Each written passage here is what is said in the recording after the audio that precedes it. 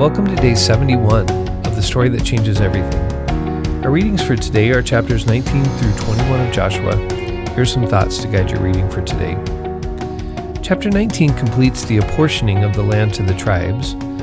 God had promised this land to his people, and these chapters represent the final gifting of the land.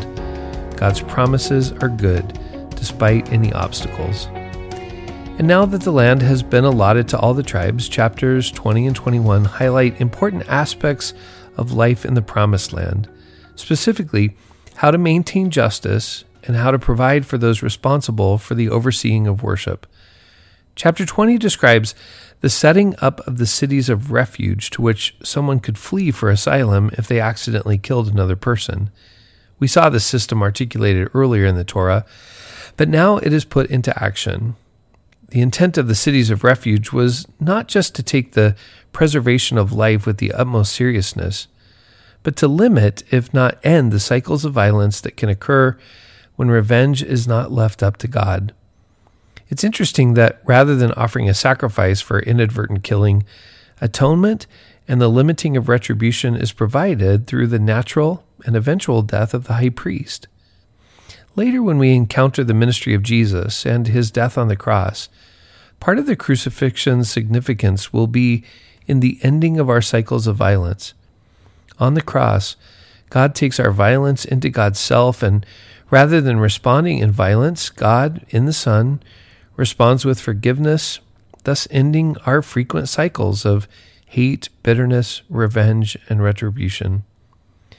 Chapter 21 concerns the cities prescribed for the Levites, the tribe that had received no land because the priestly service of the Lord is their inheritance. Earlier, God addressed Moses regarding the Levitical cities and the cities of refuge in Numbers chapter 35. Now, having assigned the cities of refuge, the Levites stepped forward to request those towns where they and their families were to live. Designating cities for the Levites marks the final step in the tribal allocation. The cities for the Levites were not removed from the control of the other tribes. Rather, the Levites would live among their non-Levitical brothers and sisters and graze their livestock on the immediately adjacent pasture land. Initially in the Torah, when Israel camped in the wilderness during their 40-year sojourn, the Levites were assigned territories close to the tabernacle. Centuries later, in the vision given to the prophet Ezekiel, the territory of the Levites was close to the temple.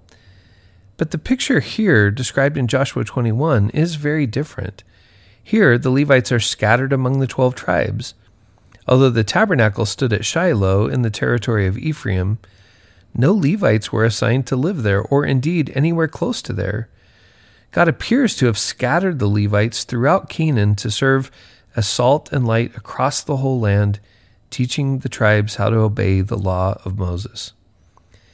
The chapter's closing verses emphasize the eventual fulfillment of Yahweh's promise. Although the land was not yet fully in the possession of God's people, these allocations served as an act of faith that the one who had begun this good work in them was faithful and would bring it to completion. These texts invite us to understand the land as gift and to think about how our protection and care of others is part of our worship. Like the tribes of Israel, we may not fully embody God's hopes for his people, but we have a picture of where God is working and wanting to take us. So read these texts carefully, looking for things you've never seen before, journal your thoughts, prayers, and questions, and practice God's protection and care for others. The text for tomorrow complete our journey through the book of Joshua. We're reading chapters 22 through 24 and Psalm 30. I'll talk to you tomorrow.